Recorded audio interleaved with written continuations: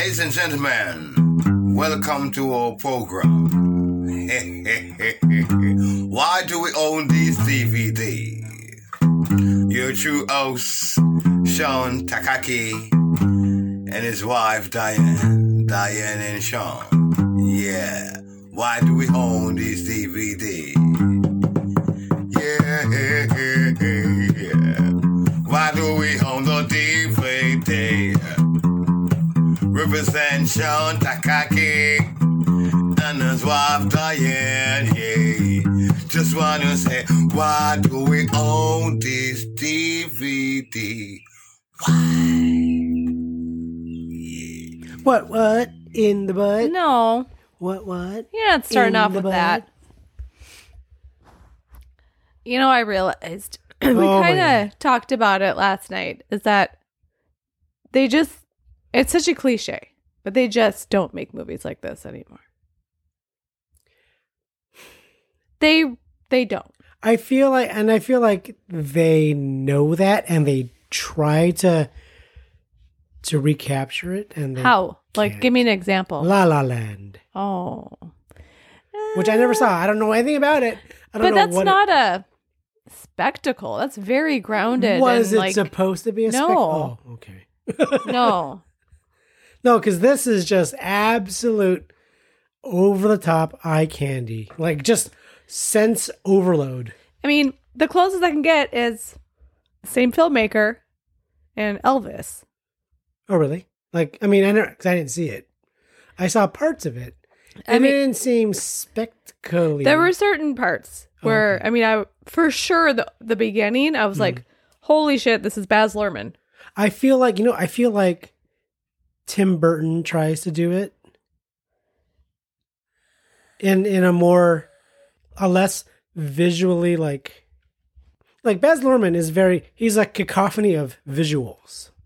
Yeah. Whereas Tim Burton tries to do that, tries to emote or evoke the same sense of spectacle with less like visual clutter, like Big Fish. Sure.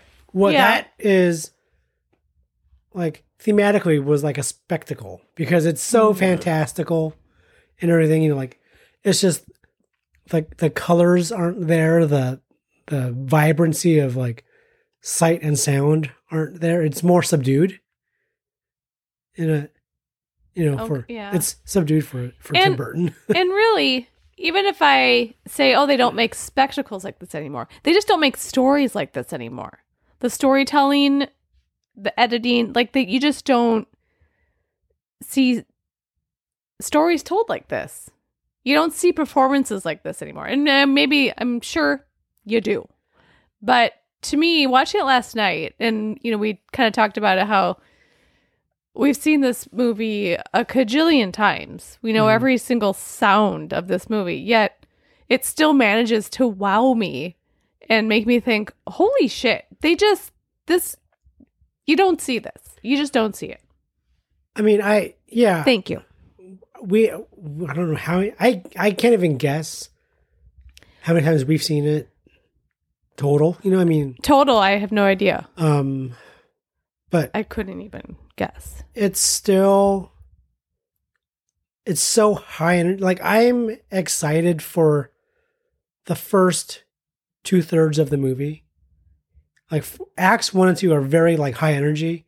Yeah, The drama comes in Act 3. sure. But so for those first 2 acts, I was often on the edge of the couch, You were. leaning for. I watched you. Literally leaning forward, waiting I'm like, for oh, just in time for Satine to make her entrance. waiting for my favorite scenes. Yeah. Waiting, and I still get energized by it, and I still cry over it because of, John Leguizamo. This might be. I don't know his whole filmography. Yes. I've never seen Super Mario Brothers. Come on. Like I've never seen Spawn. No, I haven't seen. I can only compare him to his role in Baz Luhrmann's Romeo plus Juliet. Baz Luhrmann's William Shakespeare's, and he's great in that. But I mean, I've been a fan of John Leguizamo, the performer, the comedian, Yeah, you're a big fan. for a long time. Yeah. He's always good fun. And that's why I think you should watch Encanto. And so, like, He's Bruno. in this, he's such a silly, tragic, emotional figure that, I mean, you know, his one like hard dramatic scene is, it brings me to tears every Yes. single time. Yes, you have cried in the same scene for 21 years. Like, and if I ever crossed paths with John Leguizamo, I will bring up this movie, that scene. Sure. You know, no matter. I mean, Yeah. yeah. So let's talk about it. So this is a podcast called Why We Own This. No. Why We Own. No. Why we own. Why do we own this DVD? I am Diane. That is Sean. We are both sick at the moment. I'm less sick. I'm just. No, I just feel I have cruddy. I have a slight tickle in my throat. I have like kind of like that cough where you just kind of feel it in your chest, like the urge to cough. Throat feels okay. Nose is kind of runny, stuffy.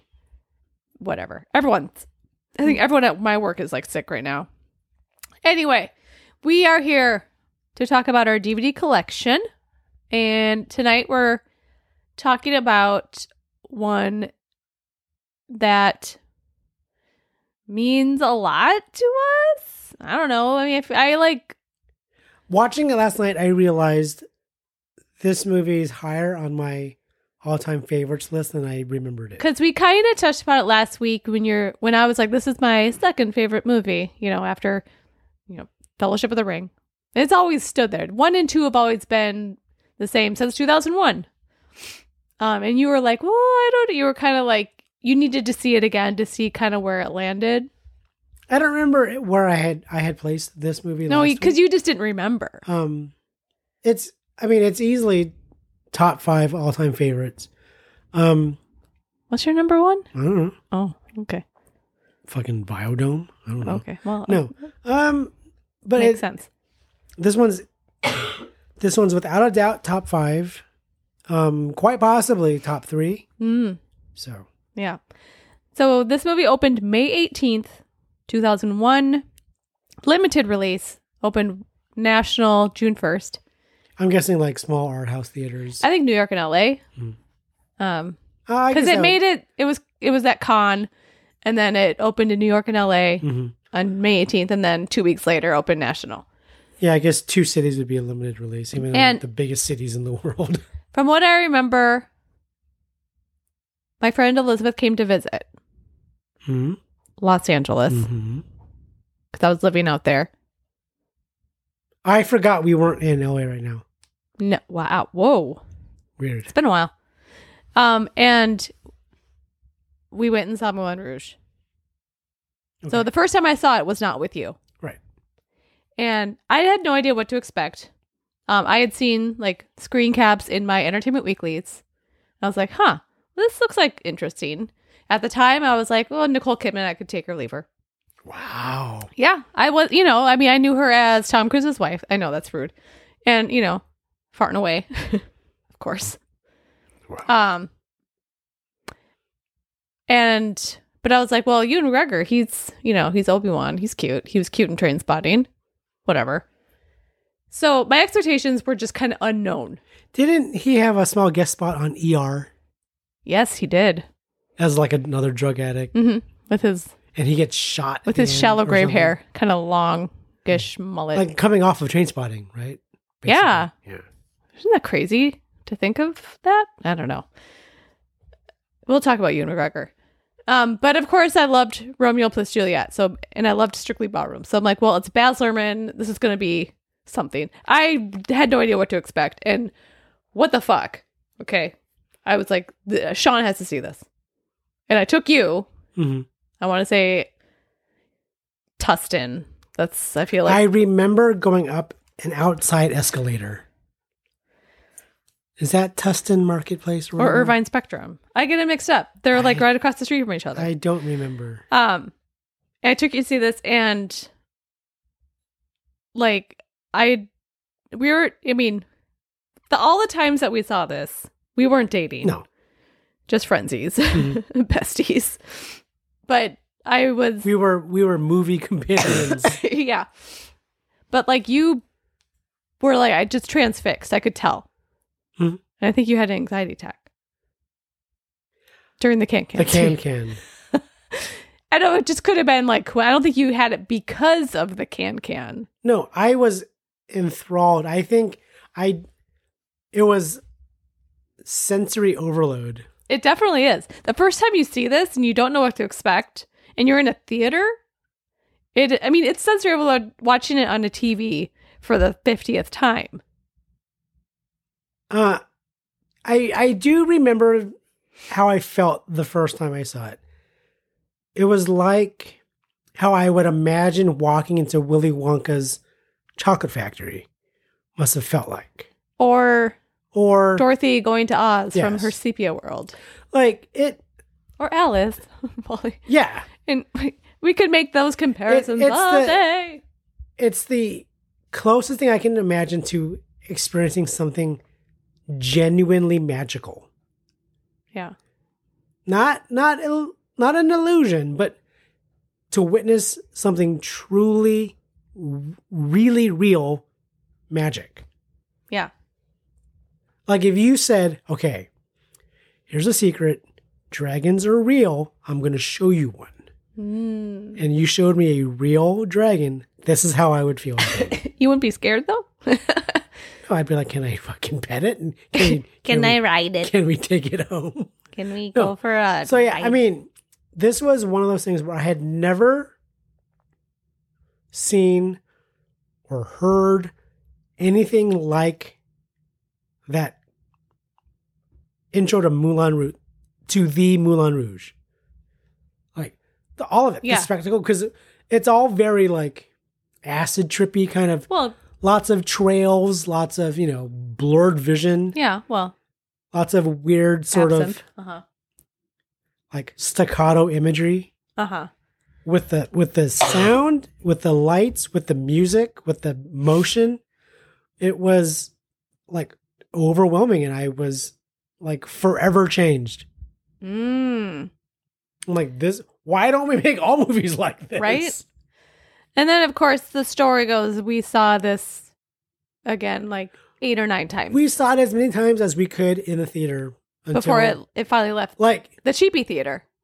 we saw it in the same theaters so many times where the print was actually falling apart. There was a predictable audio glitch because it was just so raggedy that, And not even lying, this movie took us throughout the whole summer in the discount theater in Northridge, California. Shout out to the Valerian.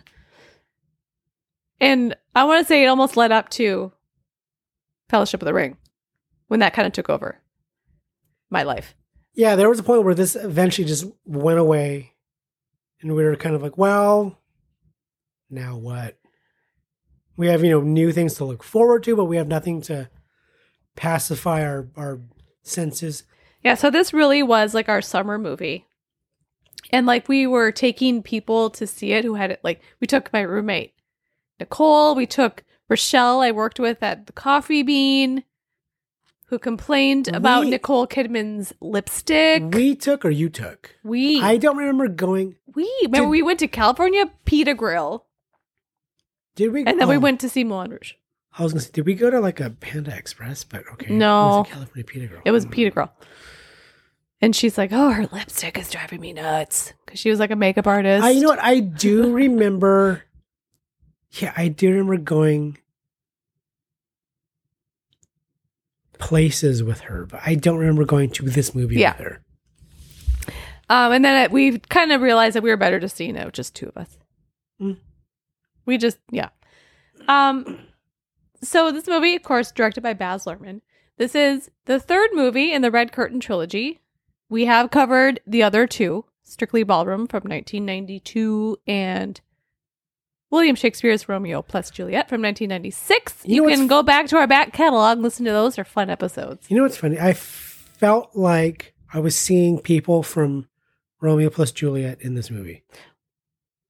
Well, there's the chick from Strictly Ballroom. Like, I felt like... She plays a prostitute. Like, the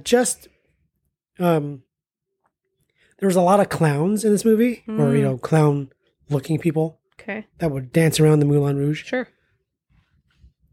I was getting like this weird sense of deja vu with a lot of these people and faces. You feel like that's just Baz's style? Like he I- wants you I to think feel so. like, I mean, they're all, And in his world, they're all connected. and I think coupled with, John Leguizamo, Yeah. like in just sort of like, subliminally, like just reminding me of Romeo plus Juliet. Sure.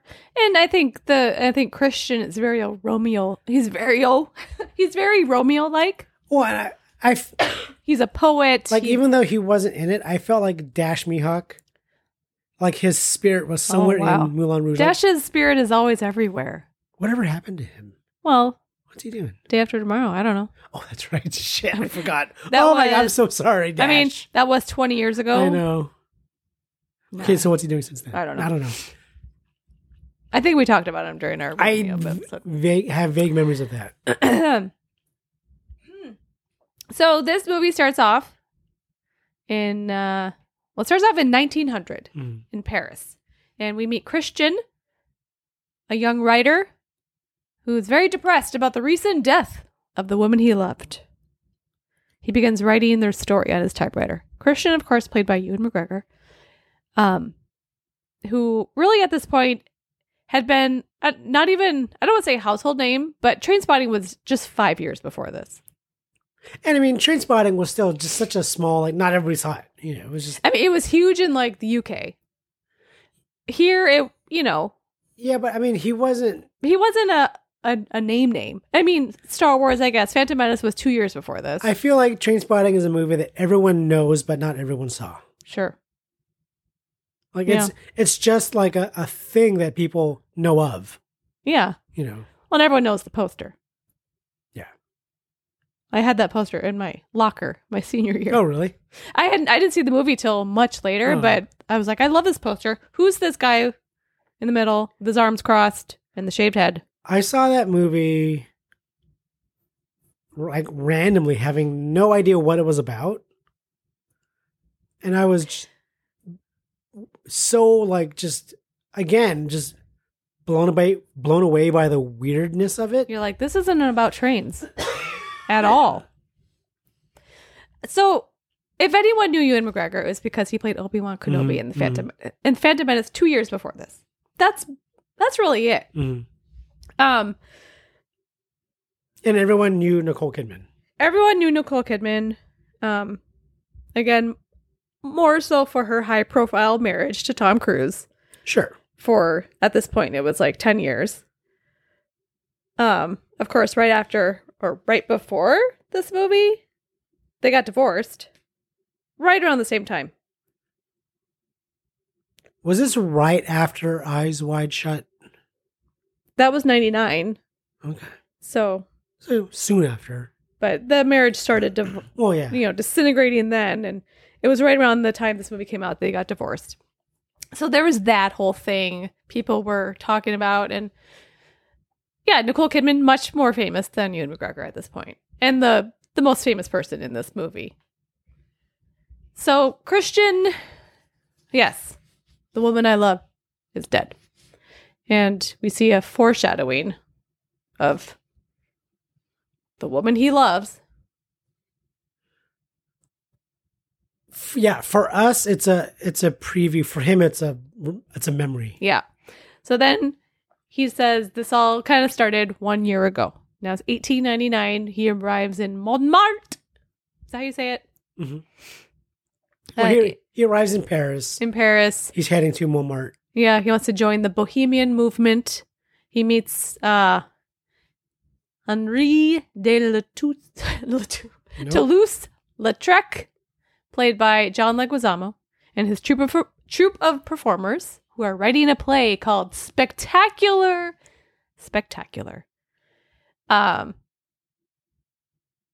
And he helps them kind of figure out what the play is going to be about. I mean, he just by chance he encounters them because the narcoleptic Argentinian falls through his ceiling. Falls through his roof. Who's played by a Polish actor. Yeah, Jacek Koman. Yeah. And let me tell you, up to this point, I mean, it's been what? Just a few minutes into the movie, right? Maybe let's say 5 minutes into the movie. Yeah, we get a little bit of of the Christian's voiceover and his narration. We get a few glimpses of his father, who's, just you're wasting your life. Yeah, because Christian is obsessed with the concept of love, and his father's like, that's dumb. That's, ridiculous. But yeah, see, maybe 5 minutes into this movie. And I remember when the first time I saw it, I was like, okay, well, not sure yet.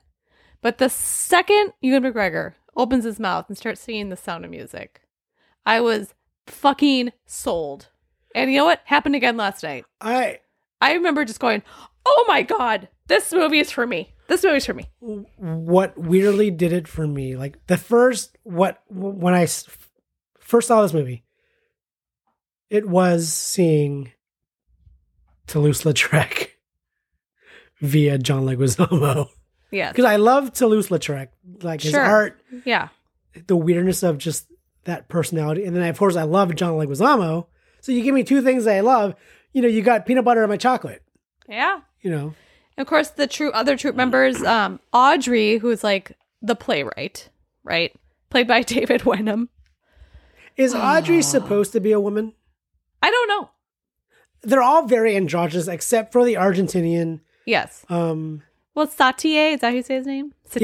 Yeah, the Tom Baker scarf guy. Matthew Whittet.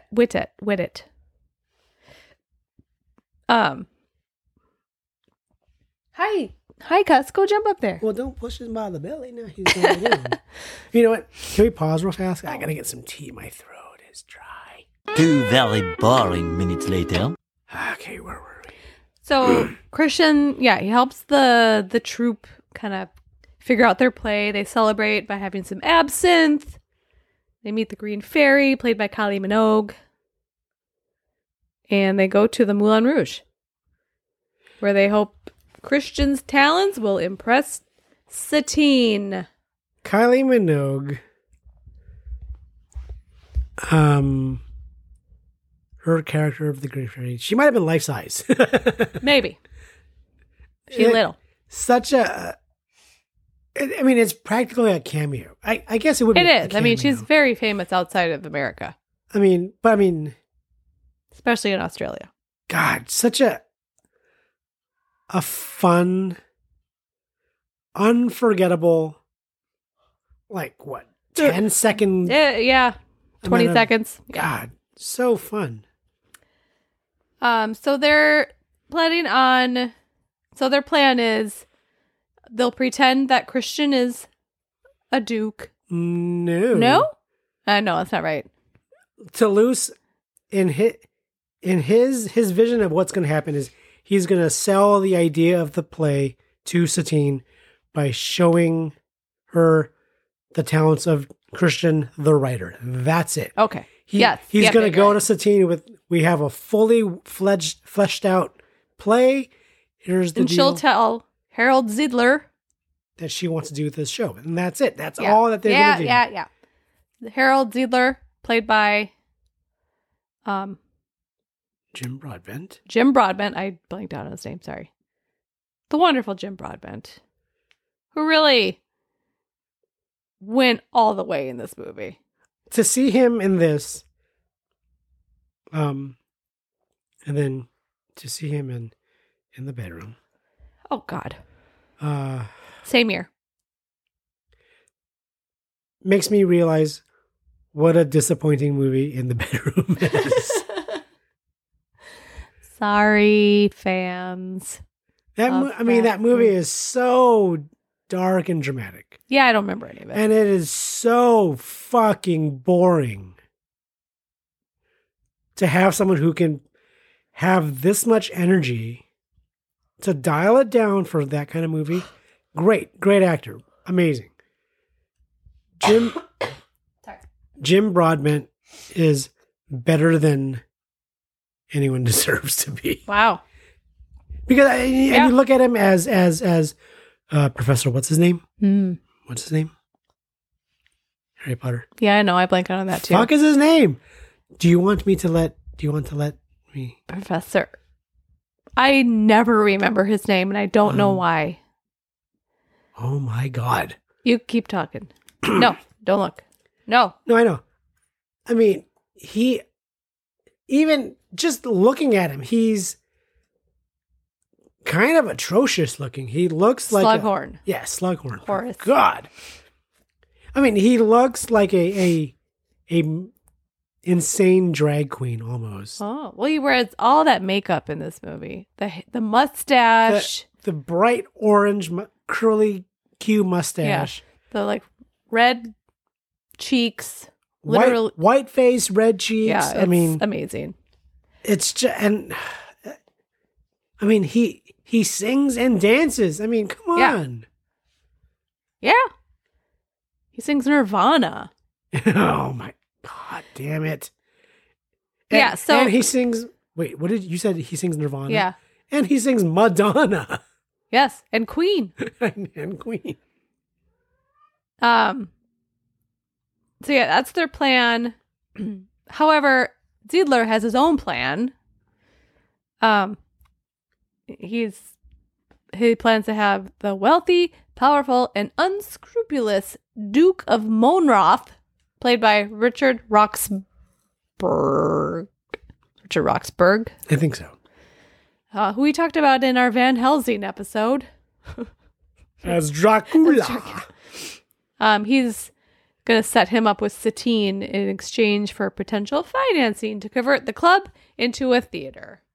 So they both have their separate plans. Yeah, I mean, Both of them are using Satine. Ziedler is going to pimp Satine out to get the Duke to just fund the Moulin Rouge for other projects and things. Yeah. And Toulouse is trying to pimp out Christian, The writer. to Satine, who will then, in her own way, I guess, convince Ziedler to let her put on this show. I don't... Yeah. Because, I mean, Spectacular, the idea was to not... It didn't involve the Duke at all. No. It was just have Satine convince Ziedler she wants to do the show. Yeah. Because Toulouse, his own selfish purposes is to become a famous Artist. show person. you know. Yeah. This is his world. I mean, he wants to make a name for himself. So yeah, they arrive at the club, and let's quickly talk about Nicole Kidman's entrance. Because you definitely moved to the edge of the couch. I moved to the edge of the couch The second twice during the twice when we're in the Moulin Rouge. Once to see The Nicole Can-Can? Kidman's entrance, of course. that doesn't come till after the Can-Can, though. Can-Can's first. But I was getting there. Okay, sorry. But most importantly, the Can-Can. The fucking Can-Can. I don't even know how to describe it. You really can't. It's just controlled chaos. I mean, I'm not a dancer. No. I'm not any kind of performer, especially in front of like people. Yeah. Like I would never be I'm never one of those who's ever wanted to be like an extra on a set. Yeah. It seems like a terrible, terrible gig. Yeah. I would have murdered to be an extra in the Moulin Rouge, and I would have learned choreography. It seemed like really difficult work. It did seem like would have been. It seemed like those roles were reserved for trained dancers. Yes, I think they were. Everyone, you couldn't be on that set if you couldn't dance. No. And I think the editing of And it this, showed. the editing made it look It 10 was times more difficult. amazing. But yes, the Can-Can. And Satine's entrance. It's her, the sparkling diamond. And like it gets silent and you move to the edge of the couch And we're just completely transfixed by I Nicole was Kidman. so I know we said it at least once while we were watching it that this is Nicole Kidman's best look in any movie Yes. ever. She's stunning. She's absolutely stunning, and of course, again, all women are beautiful. Not all women are attractive. Nicole Kidman happens to be both. Okay. She's She's nowhere near regular pretty. No. Not even a little bit. Not in this movie. I mean, if you made her sickly looking, she would then be regular sickly, pretty. She's sickly looking. Even then, she looks amazing. Yeah. But no, in this movie, no, she's absolutely just stunning. And I was trying to figure out what's her best look in this movie. And it's for me, it's close between this scene with her top hat Yep. and the Yep. sparkly sequin dress she's Sure. wearing. And then, of course, The her red dress. Yes. The red dress. Yeah. I couldn't pick. No. But yeah, her entrance in this one when she's on that giant swing. Yep. Oh my God. And I swear, like, in the theater, you could hear a pin drop. It's silent until she opens her mouth. Oh, you mean in the Moulin Rouge theater? No, like... in the movie theater. In the movie theater. I don't have memories of that because, you know what? At that point, that theater didn't fucking exist. It was me and Nicole Kidman. Sure. And she was singing to me with those goddamn eyes. Yeah. Mm-hmm. She looks great. She does. So yeah, wonderful sparkling diamond. Diamonds are a girl's best friend number, which is great. I mean, whatever. And then we have the mixed messages, the mistaken identities. When Ziegler's telling Satine, you're going to charm the Duke. And she's like, who's the Duke? And he's like, it's the one waving the handkerchief. It's the one that Toulouse is waving hanky at because Toulouse has bumped a tray and it's spilled all over the Duke and he's trying to, vaguely like clean him up a little bit or whatever. And so, of course, Ziegler sees it. And by the time Satine looks around, Toulouse has grabbed Christian's hanky and is shaking, can I borrow this? Yes. And so she sees that. So she thinks it's the Christian, classic screw up. Yep. She thinks Christian is the Duke. And so later that night, they're in the Elephant. Yeah, because Ziegler has arranged for the Duke to have a private meeting. Yeah. Super air quotes. Yeah. With Satine. And Toulouse has thinks done the same thing. He's been able to make arrangements for Satine to meet Christian. Yeah. Not necessarily in the Elephant, but just meet him after the show. Happens to be in the Elephant, which again is one of the greatest set pieces ever. It's a great set piece. God. Yeah. So she tries, thinking he's the Duke, attempts to seduce him. First she dances with him at the club, and then they go back to the Elephant to discuss things privately, and we get a funny, like almost slapsticky, because she's trying very hard to seduce him, and he's like, "Okay, well, I'm gonna read you my poetry," and she's like, "Oh, okay, wink, wink, I get it." It's very vaudeville screwball-y. Yep. Mm-hmm. For a minute or two. Yeah. And Nicole's just going and she all thinks, out. I think there's a large part of the scene where Satine thinks this is just, his weird, kinky little role play. Yeah. So she's going along with it. Pretending to be like all turned on. And then, he's getting all flustered and everything, and he's stammering and stuttering. Because he's like, why is she so... Well, I do like because she thinks, he wants to get right to the sex, because he's like, if we can just get it over and done with. And she's like, well, fine. And so she jumps on the bed. And she's like, well, come here. And he's like, no, I, prefer to stand. She's like, okay. And he's like, no, you can stay there. It's quite long. Yeah. Everything he says, she's taking a different way. And the audience, us, we're just like, it's very modern what I do. And I want you to be comfortable. She's like, oh. So that, he's reading poetry. And she realizes, he's reading poetry. It's a little bit funny. So then she thinks, maybe this is what he's into. So she, overacts to his poetry reading. And then, he realizes that it's not going according to his plan. So then he starts to sing. He hasn't sing yet because he speaks. It's a little bit funny. She does. The poetry does. Inside. Yeah, the actual poetry then strikes a chord with her. That's right. Yeah. And that stops her in her tracks. And she's actually listening to his words now. No,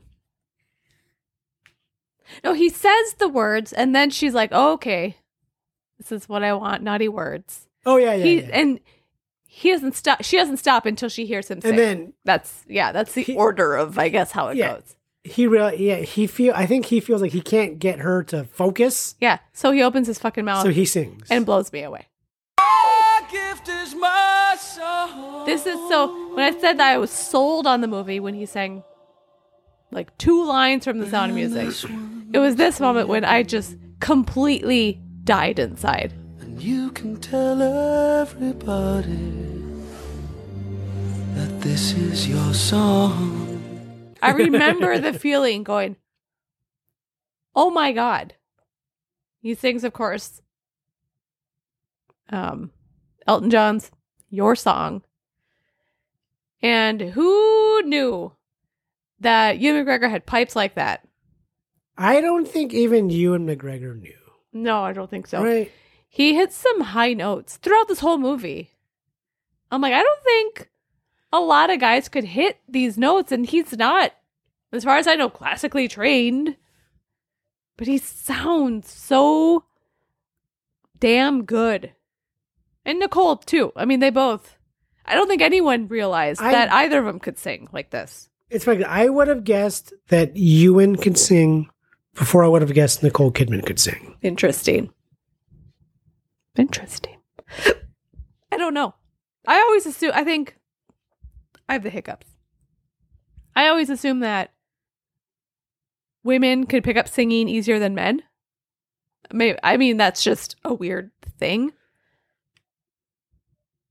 I only say Ewan McGregor doesn't surprise me as a singer because he doesn't strike me as like as a one note actor kind of person. You know what I mean? Like if you would have told me, oh yeah, Ewan McGregor, he was in a band, I'd believe it. I see someone like Matt Damon. Great actor. But I feel like that's all he can do. Not that that's...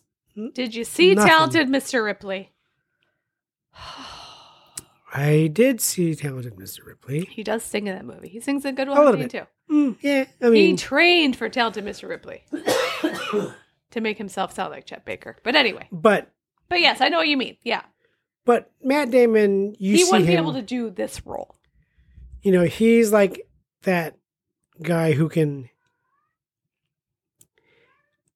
As far as like his acting range, he's very Matt Damon in all his I wouldn't movies. peg him to be super like broad spectrum of I think Talented Mr. Ripley is definitely an exception, but continue. Yeah, I feel like he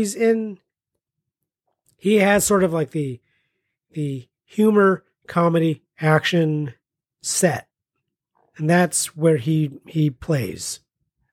Yeah. You give him like, Talented Mr. Ripley, that's like an outlier.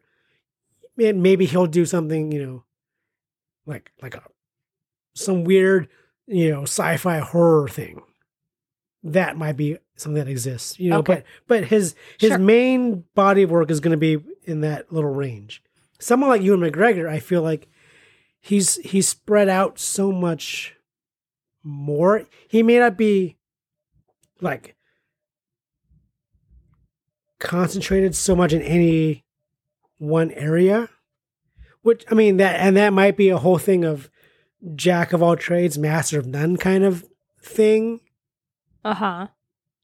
He might not have like 10,000 hours, doing action. but he can dabble in it, and he can dabble in this, he can dabble in that. I feel like Ewan McGregor is one of those guys that he may not be a consummate professional in any one, like, I guess, genre, but he's more than adequately talented, in like across the board. Yeah. Like, you know what I mean? Like, he's not like Yeah. super like good at comedy, or he's not super good at action, but he's pretty good at like most everything. It's Whereas like- Matt Damon is like Yeah. super good at action, super good at comedy. Maybe not even remotely good at like horror or, Oh, I'm gonna see Matt Damon in a horror movie. I do too. And it's funny because I think that Like Matt Damon would never be in a British movie. You know what I mean? Like a strictly like period, well, no, because he can't do accents. which there you go. Yeah. And I think Tom Cruise could have had the wide range career that you're talking about. He was there, but then because he was so mad that he didn't get nominated or didn't get after Magnolia, he's like, you know what? I'm just gonna do fucking action movies the rest of my life. You don't get Jerry Maguire anymore. You don't get Magnolia. You don't get the drama. You don't get the comedy anymore. You get fucking action movies. Sorry, guys. And so now we're stuck with the same Tom Cruise. So we've had the same Tom Cruise for the past 15 years. So yeah, now it's what crazy thing is he going to do? Yeah, that's not the Tom Cruise that we all admired back in the 80s and 90s. Like, where the range was just like from Top Gun to Rain Man and Cocktail. I mean, that's all within 2 years. Jesus Christ. And I think, Ewan McGregor, but Ewan will do a horror movie because he's done horror movies. He'll do disaster movies. Hello, can't wait till we get to The Impossible. He'll do fucking Star Wars. Like, I don't think Matt Damon would ever do Winnie the Pooh. You know what I mean? And like he might do it, but True, yeah. you wouldn't buy it. He would never do Star Wars. Can Oh you my imagine? god. No. Yeah. No. Okay. But yes. Christian woos Satine with his song, literally. Her song. Your song. And she's like, holy shit, I'm in love. I'm in love with the beautiful, handsome, talented Duke. He's like, what? I'm not a Duke. And she's like, what? And he's like, I'm a writer. And of course we get the record scratch and everyone laughs. A writer? And then we find out that this is something that Toulouse-Lautrec constantly does, because she's like, oh no, not another Not one one- of Toulouse's, oh so talented, tragically Charmingly, yeah. impoverished proteges or whatever it is. Yeah. So he's done this before. Yeah. We can assume that this would have been Audrey had they not been repulsed by the idea of working with a nobody Christian guy. Yeah. So again, I don't know if Audrey's a man or woman. Audrey left. They stormed off They. with the goodbye. Bye. But God, David Wenham. so that was Shh, talk about range. so yeah. Audrey would have been in the Yeah. elephant. Yeah. So, but yeah, I Yeah. mean, so So yeah, Christian reveals he's a writer and she's appalled. and she's like, And you then- gotta get out of here because the Duke is coming. He's And like, then- the Duke? What are you talking about? Yeah, And of course. she opens the door and Duke! there's the Duke. The Duke interrupts him, and then Satine tells him that they were just, Well, they and the Bohemians well- were rehearsing a play. You're jumping forward. Well, because I know, get mad at me. Okay. he's hiding now. Yeah, Christian's hiding. Again, more like vaudevillian. Very slapstick. slapsticky. Yep. We It's were a whole- rehearsing. Then, of course, he's discovered. Yeah. And she's like, well, we were rehearsing a play. Spectacular.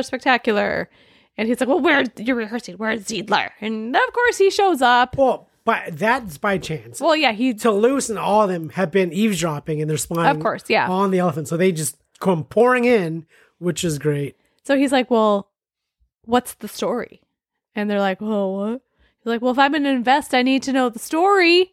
And so they improvise a story for the Duke about a beautiful Indian courtesan who falls in love with a poor penniless sitar player she mistook for an evil Maharaja. I don't know how they did this. This whole scene, holy shit. It's so weird. And if you think, we have been going nonstop since the beginning of the movie. We are still going nonstop. Like this. you thought you had like a nice breather? little sexy break. No, not really. You get like a half a second to catch your breath. Yeah. You know, you get to look at Nicole Kidman in lingerie for a minute. When she's wrapped up in that red and like white, like that. Yeah. It's like a bell. Yeah. Beauty and the Beast bell blanket. Yeah, she did. Cloak towel Yeah. thing. Fuck, that looked amazing. Yeah. Like when it falls on her shoulder. Anyways. Anyway, But yeah. Sean's just drooling over here. But the whole like speed ramping, like weird, frenetic singing and dancing with all of them. It's so good. Oh my God. Spectacular, spectacular. No, wasn't vernacular. Yeah, I mean, and even Zeeler, who has no idea what's going on, all he knows is that Satine has found a way to get the Duke to fork out some cash. So he's like, invest, you know, so he's playing along. Yeah. And the Duke and he's a great improviser and performer on his own. And so we get the idea that this is what he did when he was younger. Now he's the ringleader of this crazy circus at the Moulin Rouge. But he's still a performer at heart. So he falls right into his old performing habit, you know? I mean, he can sing and dance with these younger kids. Yeah. And they sell the idea of a non-existent show to the Duke. Yep. And when do we, because he's like, I'll invest, but the Moulin Rouge and Satine is mine. The Duke is like, fine, you know, Zeeler and I will talk, you know, later. We'll work out, you know, the negotiations. Yeah. And it's not long after this scene. But in between that, we get, you know, Satine. One Day I'll Fly Away. You know, having these weird mixed feelings now for this broke ass writer from England. Yeah. And also, she wants to get out of there. She has dreams of being, you know, like the great Sarah Bernhardt. And the whole idea of Zeeler bringing in the Duke in the first place was to make Satine a star. Yeah. Which is what she wants. Yeah. She wants to be a legitimate actress rather than just, you know, a can dancer in a bordello. Yeah. I mean, she's the star of the Moulin Rouge, but that doesn't. She's still, you know. Spit it out, dude. She's a whore. Oh. And a performer. She's a courtesan. She sells lies to men for money. She sells makes the men idea believe of love. what they want to believe. But yeah, I mean, and she doesn't want that. She wants to be she wants to go legit. She wants to be a legitimate performer. Yes. So Satine is like, kind of torn, and One Day I'll Fly Away. Great number. Nicole sounds great. And then she's at the top of the elephant. Hard to believe these are stages. These are sets. Like, I mean, well, they're sets, obviously, but these are just sound stages. Amazing. And Christian climbs up the elephant's ass tail thing and kind of startles her, but then, you know, he kind of convinces her via elephant love medley that he's worth it. And God, this fucking scene too. Yeah, you might have had a breather with One Day I'll Fly Away. It's just her singing. Not a lot of action going on. Her standing, looking out the window. I love the edit between the like back and forth between him and her in the windows. It's great. You And then what? right away again, we're like, I was getting vibes of American Tail. Yeah. Okay. Can And we see that the sequence, throughout movies, since forever. Yeah. Two people, Just, singing across time and space, Sure. to each other, basically. I mean, Christian's not singing, but it's the it's the I Want song that every Disney movie has. yeah. Satine gets her own I Want song. Yeah. Can you name all the songs in the No. Elephant Love Medley? No, I can't. No. Try and name a few. And let's actually, you think about it. I'm going to take a quick break, get some more water. I got to refill my tea anyways. 12 seconds later. What are all the songs on the Well, it elephant? starts with, he's just speaking. Love is like oxygen. Mhm. Love is a many splendor thing. Love lifts us up where we belong. All you need is love. Mhm. Mhm. Please don't start that again. And then we hear, Oh, you need is. Oh my Yeah. God, my voice is. wow. Yeah. I like how we took a quick break and we just sat and coughed for 5 minutes. So I did. I ate a JoJo. 3 of them, actually. And then there's I Was Made for Loving You Mm-hmm. by Kiss. One More Night by Phil Collins. In the Name of Love by U2. Don't Leave Me This Way, Thelma Houston. Silly Love Songs by Wings. Up Where We Belong by Joe Cocker and Jennifer Warnes. Heroes, David Bowie. I Will Always Love You, Dolly Parton / Whitney Houston. And they end again with Your Song.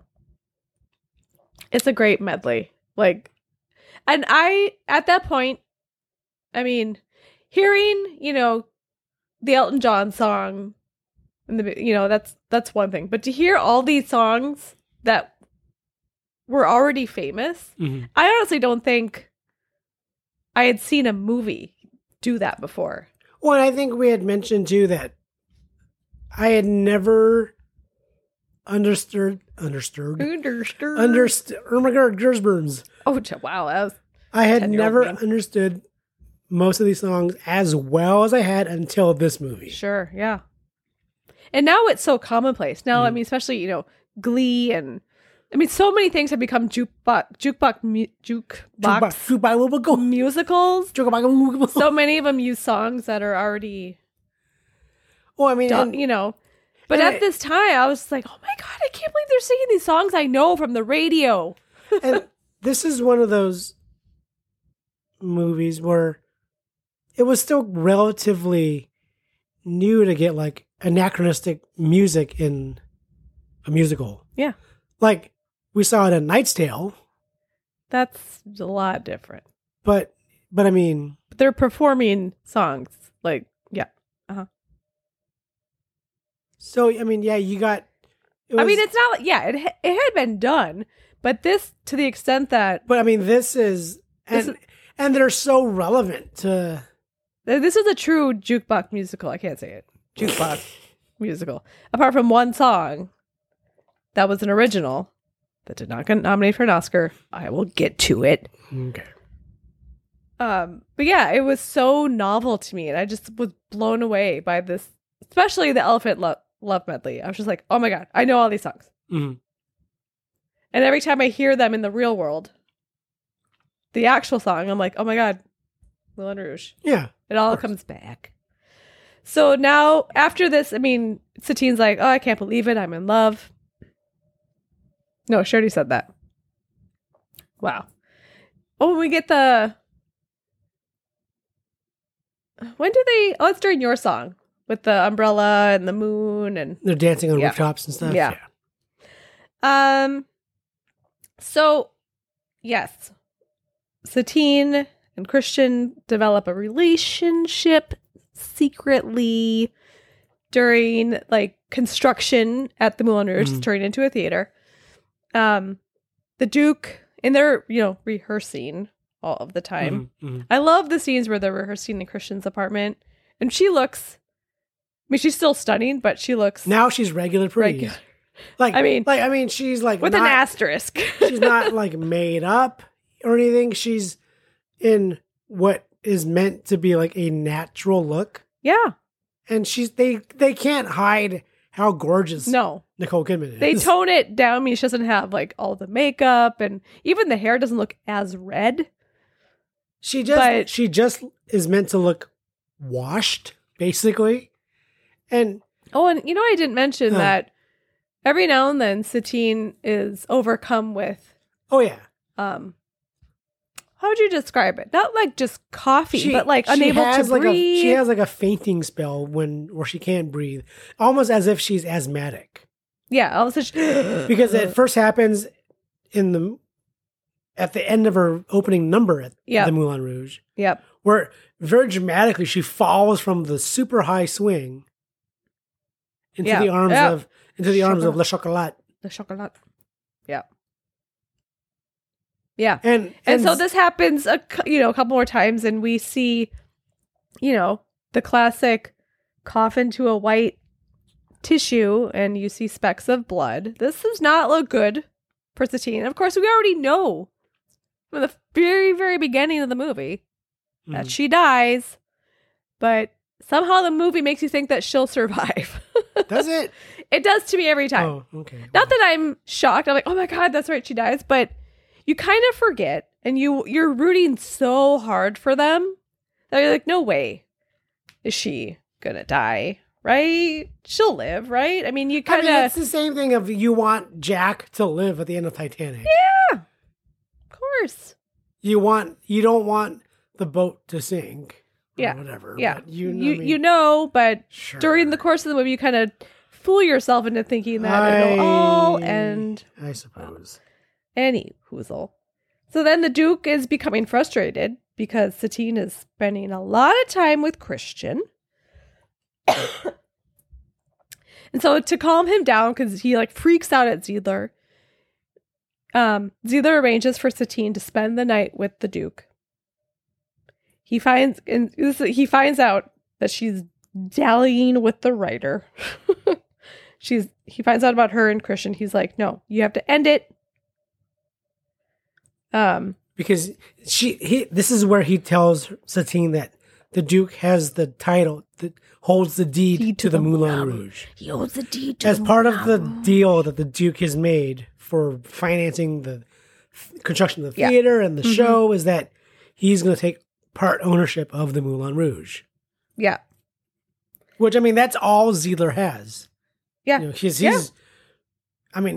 just as broke as everyone else. Yeah. He just hides it differently. So yeah, he tells Satine, you're going to have dinner with him at 8:00 in the Gothic Tower.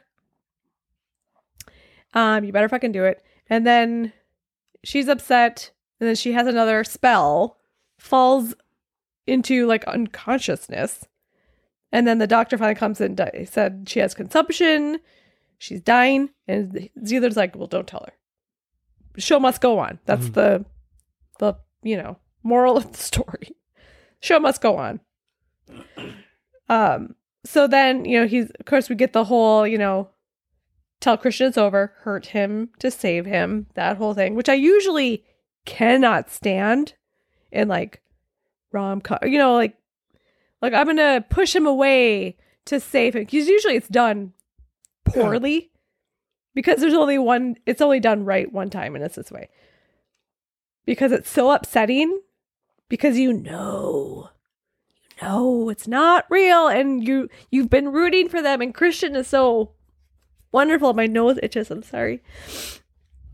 But yeah, so, and this is tearing Satine apart. I was a fool to believe. Yeah. But so because she fell like unconscious and she missed dinner. They had originally planned for her and Christian to, meet.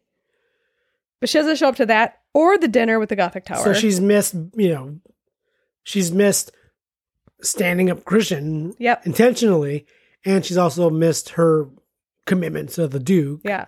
And so the only way for Ziedler to, again, calm the Duke down is show up at the Gothic Tower and say, oh, she missed it because she's confessing her sins. No, he does not. He says, she's confessing! Because that's right. He is extra. How dare you say she's confessing? No. Confessing her sins because the Duke says he makes her feel like a virgin. You know, Touched for the very like his voice. It's so like uncomfortable yet like mesmerizing, and I'm just like, keep talking. All right.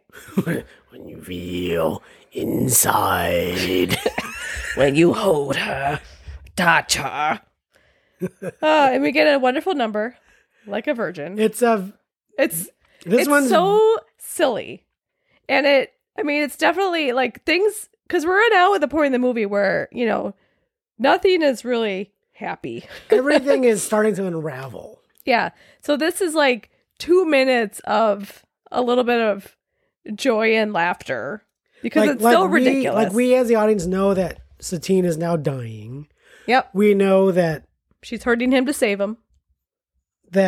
Christian's life is in peril because the Duke has said, I will have my henchman Warner kill him. Uh-huh. So, yeah, the Duke has like this thug bodyguard guy who is going to kill Christian. Yeah. He's a powerful man. He can do it. And Christian has no knowledge of this. No. Because he's a bohemian. And believes so in love. everyone has secrets that they're all keeping basically from Christian. He's the one who doesn't know anything. Yeah, he's just in love. He's like, why weren't you there last night? Like Zeeler has secrets from Satine and from Christian and the Duke. Satine has secrets from Christian. The Duke, well, he has no secrets. Everyone knows what he wants, and it's Satine. He could give two shits about the show. He just wants this woman. Yeah. But, And the story that's happening between Christian and Satine and the show and Zeeler, it's all mimicking the story of Spectacular Spectacular. play within a play, within a play, within a play. And then the next day, Satine's with Christian. He's like, where were you last night? And she's like, I told you I was sick. And, she's like, you promised you would be jealous or whatever. And he's like, I'm going to write a special song. And so he writes a song called Come What May. And it's, their secret song. And she's kind of like, all right, well, maybe we can work on this. Maybe we can do this. Yeah, she's again won over by his talent. Of course. And Come What May was the only original song written for this movie, but was not nominated for an Oscar because it was written for Romeo plus Juliet, but unused. When I first saw this movie, I did not know Come What May was not a pre-existing song. I wasn't sure.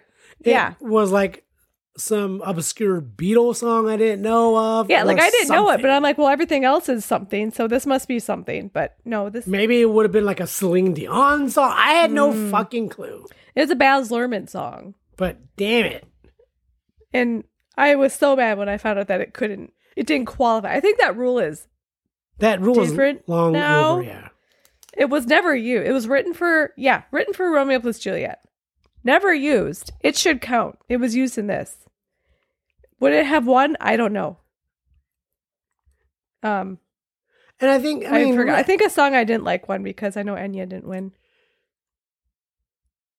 and the fact that, how would the Academy have even known that this song existed for Romeo and Juliet? Well, they do their research. Like, I don't know. I mean, because I don't know. I think what happens is you submit pieces for consideration to the Academy. Again, Like if No you idea. if you've made a movie yeah. and you say we want our movie to be considered for Best Picture, you throw your name in the hat. The Academy picks the ones they want nominated, and that's it. So this song was thrown in the hat as a original song back in the Romeo plus Juliet days. Yeah. I don't know. Academy So rules are weird. They couldn't. I don't. Yeah, Baz and Co. couldn't have undone that. Yeah. So I don't know. Anyway, Come What May, it's their secret song. It's a fun duet. Fun? It's a fun duet. I had the DJ play this song at our wedding. I have no memory of that. Second to last song. Do you remember what the last song was? It's another Baz. Oh, it wasn't the chicken dance? Nah, fuck that shit. Love is in the Air from Strictly Ballroom. I made the Oh, that was the get your shit up. pack time all to your- go. Get your shit together. Grab We your had shoes. a good time. You gotta get out. Bye. So then we have the final rehearsal. And Nene Legs in the Air. She's the can-can dancer. You all know Nene, played by Caroline O'Connor. She's vindictive and jealous. Yeah, she doesn't like how popular Satine is, for one thing. And she kind of casually hints to the Duke, while they're watching the rehearsal, that This ending's silly. Why would the courtesan end up with the penniless writer? Oh, I mean, sitar player. And of course, something clicks in the Duke. He's like, oh, shit. Because You're right. He is very slow. He's a little dense, Oh, look, dear, a frog. So now the Duke is like beyond enraged and pissed. He's a shrewd businessman, but he's just a doofus in every other aspect of the world. But he's also evil. He's a little evil. Because, he's riddled with insecurities. Yeah. Of course, he's yelling, why shouldn't the courtesan marry the Maharaja? And then I was waiting last night. I was waiting for Ewan to just yell it. I knew it was coming. Well, I knew everything was coming, but I was like, ah. And then, he yells, because she doesn't love you. And then I like when his Him. voice cracks. Him. She doesn't love him. She doesn't love him. So they've kind of, thanks to Nene Legs in the Air, she's kind of, screwed everything up. Whatever. Change the ending. The courtesan's going to end up with the Maharaja because that's how the Duke wants it. And Satine is like, I'll spend the night with you. Well, yeah, Satine, so Zealer is always, kind of a hustler, con man. Sure, that's what his job is. Satine is always just she's essentially the consummate professional. She knows how to put out the fires. Yep. And this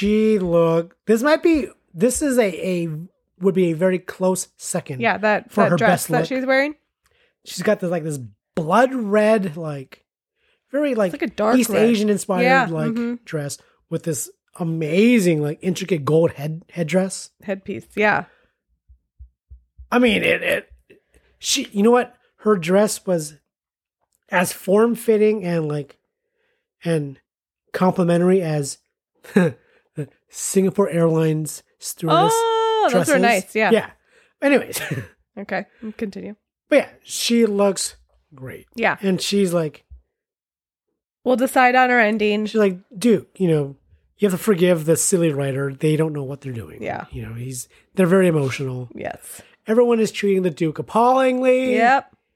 Let's settle this over dinner. Mm-hmm. We'll decide how we want the show to end. Yeah. And this, of course, makes Christian jealous. And we get what I think is probably the best scene in any movie the past 23 years. His fucking peacoat.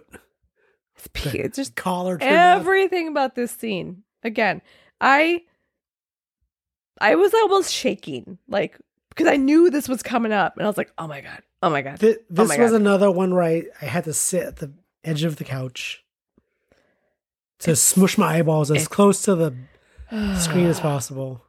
Yeah, so we get it cuts between Satine and the Duke at the Gothic Tower, their date, and Christian at the Moulin Rouge Theater and the dancers. They're all waiting to find out how the show is going to end Yeah. because they can't They can't do anything. They can't rehearse now. And at first I had forgotten that's why they were there. I'm like, wait, are they just waiting for her to get finished fucking? Like, oh wait, no. Do you not have a home It's a to go to? negotiation. They gotta get the ending of the show. That's right. Yeah. So then, and Nene can't help but be mean still. And she's just needling Christian. You'll get your ending once the Duke gets his end. Yeah. And of course, so Christian, like, he Kind of lunges He puts at her. hands on her, Yeah. pushes her away, whatever. Yeah, and he's- she gets all freaked out. Get And your hands off me! the Argentinian, separates them, and he's like, all right, Let me just break it down for you. we have a dance Sean's gonna be coming. No. He's Argentinian now.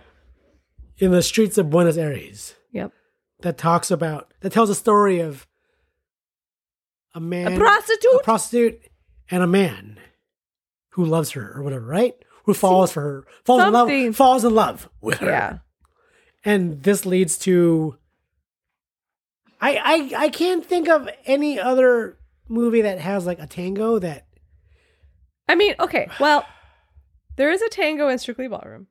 That There final is. scene is pretty fucking awesome, but I get the chills when I see that too, especially when he slides across the floor on his knees. But not a legal move. not a legal move.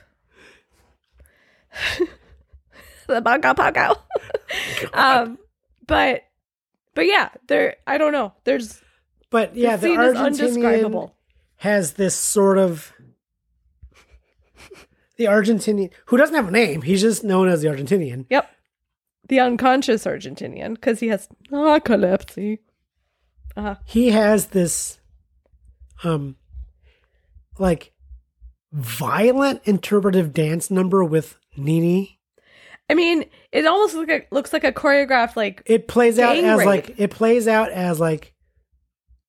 Kind of a domestic abuse scene. or like gang rape because of all the other dancers coming. Yeah, because she's being tossed around to all the guys. It's very like visceral and like unnerving, especially when you get it cut between that and then Satine the Duke, who's like whatever. They're still kind of having dinner, quote unquote.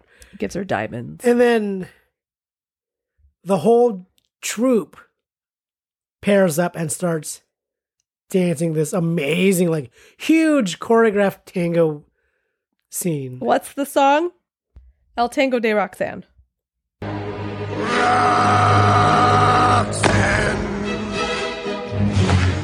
You don't have to put on that red light. When I'm sick, I can sound like the Argentine Roxanne. I don't know when I first saw the movie. When I first saw this movie, and the Argentinian, the Polish Argentinian starts singing in this almost over dramatically gravelly voice. Starts singing Roxanne. At first, I thought it Were was you like caught off guard? At first, I thought it was like a joke. Oh, uh-huh. Like, oh, they're just kind of making fun of this guy who can't sing. And it's not that he can't sing. But he doesn't sound like Christian. He doesn't have like a melodious voice. Yeah. It is like the most passionate, like longshoreman, just gruff man of the sea Yeah. singing like a dirge. It is one of the most, for me at least, one of the most emotional scenes in this movie. The whole thing. And it's amazing. Yeah. I can't. It's the angriest version of Roxanne you've ever heard or seen. Yeah. And while it's all going on, the Duke, well, because Christian is like walking out of the theater, he does his singing, which he sounds great. He's hitting a lot of those high notes in this song. This is the song where he hits, even for me, they're high. And Satine is out on the balcony of the Gothic Tower and she sees Christian, and then the Duke sees her looking at Christian. He's like, oh, I see. Penniless writer, whatever, sitar, whatever he says. And he gets mad. Duke gets fucking He realizes mad. where her affections genuinely lie. Yeah. And he rips the diamonds off her neck. Again, this is all in tango, no pun intended, with the tango scene. And it's, God, I don't know how Baz thinks of these edits. It just blows me away. I don't know that he does. I think it might be Joe Bilcock? Bilcock? Well, it's definitely his vision. No, it is, but I mean, But yeah, she's the one who extraordinary makes editor. it actually happen. Yeah. It's like magic. It really is magic how they do that. And then like the Duke almost rapes her until Le Chocolat shows up. He Punches- would have had, Chocolat not been Punches there. the lights out of him. Takes her back to Christians. And she's like, Mhm. because she had told him, when did she tell him that we're done?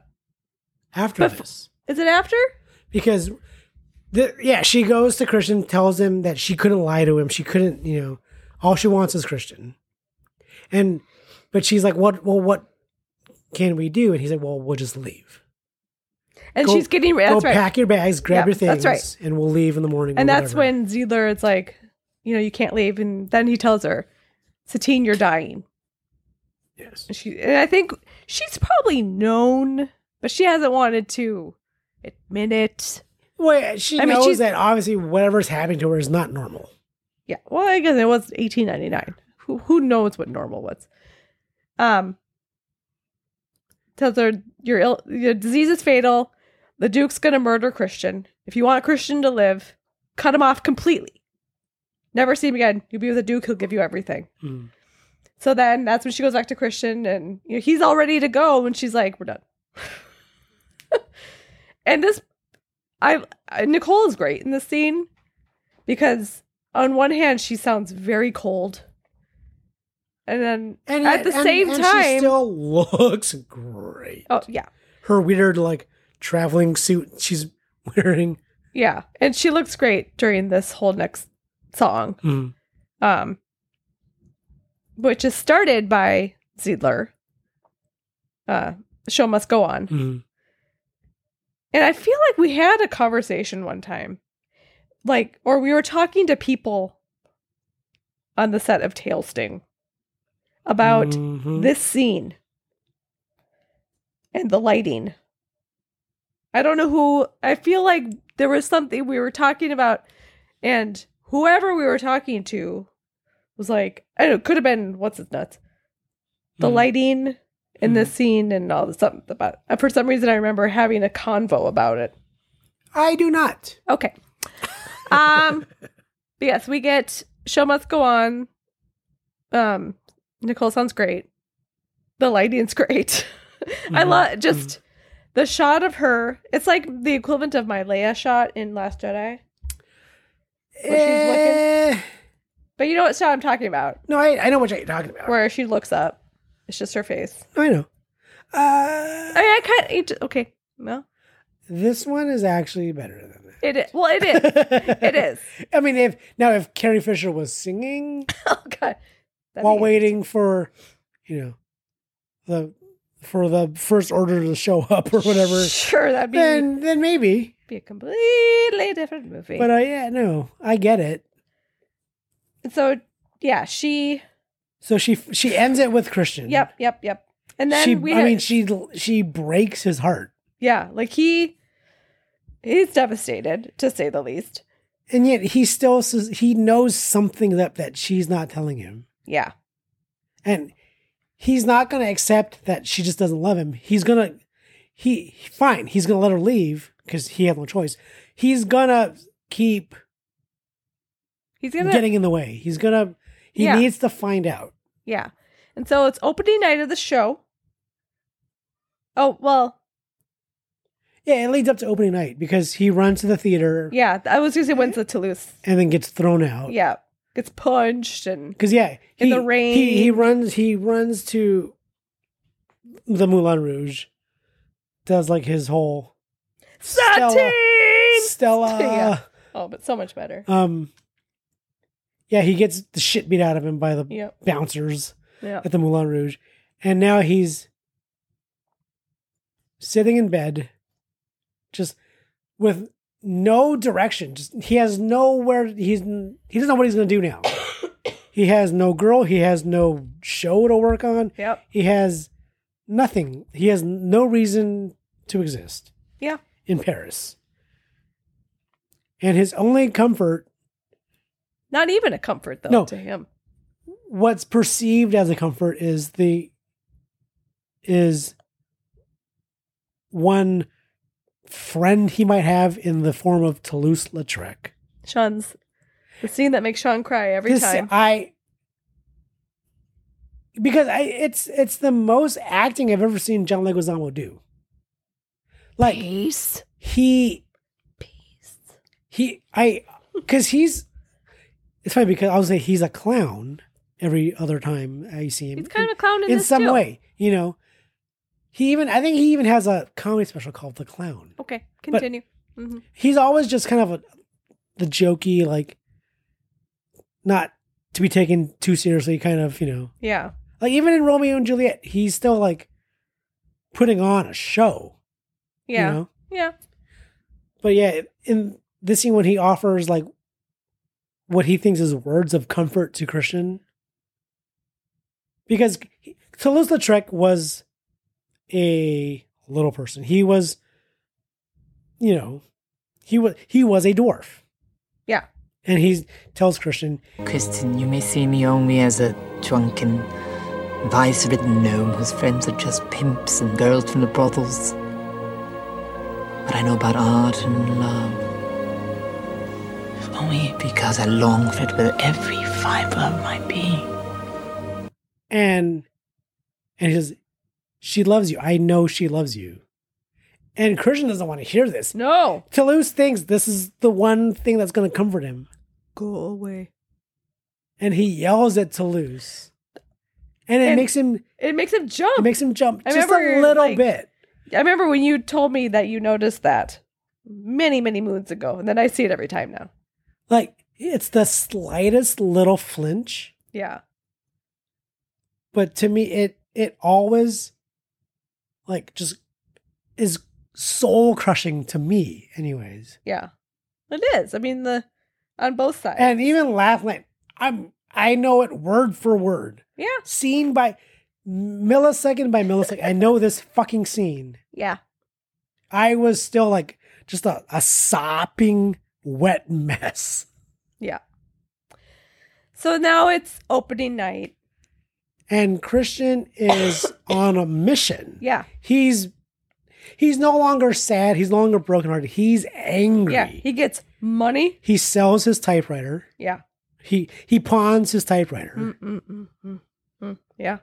He has a handful of cash, and he's going to the Moulin Rouge. Yeah. And we get an interesting, like, Bollywood. Chama chama. Chama chama. This production, It's like an acid trip. it's the most magical thing that I would love to see a musical version of this movie on stage. Well, No, guess what? no, I know. We'll have to it'll come to Minneapolis someday. I mean, and we had, even when this movie was still new, we talked about how would this be done on stage? Oh, I wrote the stage adaptation in 2006. Like we had I did. the vision of like a There were three stage sets. in three pieces. 1, 2, 3. Yeah. But the The chama chama. the spectacular production in this movie. Hindi Sad Diamonds. Oh my God. I would pay money just to see just that. Yeah. Satine sings a very, well, I guess, Bollywood-esque Diamonds Are a Girl's Best Friend. She's in her Hindi Sad Diamonds costume. She looks fucking depressed as shit, but whatever. She has every reason to be. And Christian is weaving his way backstage. He's making his way to find Satine, and he finds her. She's like, go away, because Warner is there with his gun, and he's yelling, why can't I pay you like everyone else, whatever, and yelling. And then they end up on stage. Like the door opens or whatever. So everyone sees them. And then he throws his money at her. Oh, because Zilo's like, oh. He's trying to cover, he's trying to pretend like this was. Yeah, while he's chasing Satine, the Argentinian happens to have another narcolepsy spell. So then he takes his costume off. Yeah, so Zilo's now he's wearing the costume. Look, it's the same Maharaja. No, penniless sitar player. Like, though he has shaved off his beard and adopts a disguise. Mine eyes! It's so silly. But of course the audience is like, oh, yes, of course. Yeah. That must be correct. Yeah, and then Christian's like, throws the money at her. Thank you for curing me of my ridiculous obsession with love. He looks into the audience and he's basically speaking to the Duke. And he's like, this woman is yours now. I've paid my whore. Whew. And yeah, storms off. And even like Zieler, like, quietly tells Satine it's for the best. Because he understands what's happening in real life. Yeah. And she's crying because, well, obviously she's visibly upset that Christian said all that stuff to her. And meanwhile, Toulouse is like, oh, I forgot my line. What is it? What is it? What is it? And then finally he remembers his line. He comes crashing through the rafters and yells, the greatest thing you'll ever learn is just to love and be loved in return. I'm not going to say it like he does. That would hurt my voice. Yeah, the whole theme of the sitar's existence is that it can only speak the truth. Oh, I only speak the truth. I only speak the truth. I don't dress up in costumes for Halloween. But he would be a sitar? Even though it looks like a giant dick. Yes, I would. Okay. And then we get my second favorite scene in the movie. The Come What May reprise. When she stands up, because she's like, oh shit, you're right. You're right. The greatest thing you'll ever learn. And she starts singing, never knew. So she starts singing what was intended to be like the secret song within the play. Yeah. Which is not supposed to be in this play now because... Yeah, it's a different ending. It's the Duke's ending with no song. She ends up with Maharaja. She starts singing their song. It's so good. Because she's singing on camera. And Christian... And he stops. He realizes what's happening at this point. Yeah, and then he kind of turns around and she stops. She's like waiting for him to see if he's gonna follow suit. And it's like silent. The audience is like... And then all of a sudden you hear him, come what may. I fucking love this scene so much. I can't even tell you. The reason why I wanted to burn the movie onto compact disc was so I could listen to this version of Come What May, because does it not exist in the soundtrack? No. Because they're so raw and you hear her sniff because she's crying. Yeah, back when this movie was relatively still new, we were so obsessed with this movie that we had the audio ripped and put onto CD. 2 CDs. Yeah. And I would just get in my car and just listen to this movie. That's why we know, I think, every sound of this movie. Because I would just listen to the audio in the car. And this is one of those rare movies where all you need is the audio. Yeah. I mean, obviously, it looks fucking amazing. True, yeah. But the audio is so... And there's so much, there's 2 soundtracks, but there's so much that aren't on those soundtracks still that highly recommend ripping the audio from this movie. Put it on whatever. Put it on your phone. I don't care. So then Christian walks out back on stage as they're singing their song, and he sounds so fucking good. And and changes the course of the play as far as the audience is concerned. Yeah, audience erupts in applause. Duke... And we have another kind of series of vaudevillian madcap. Warner is trying to get the gun because it's been knocked out of his hands. Everyone, all the performers are, doing their best to thwart him. Yeah.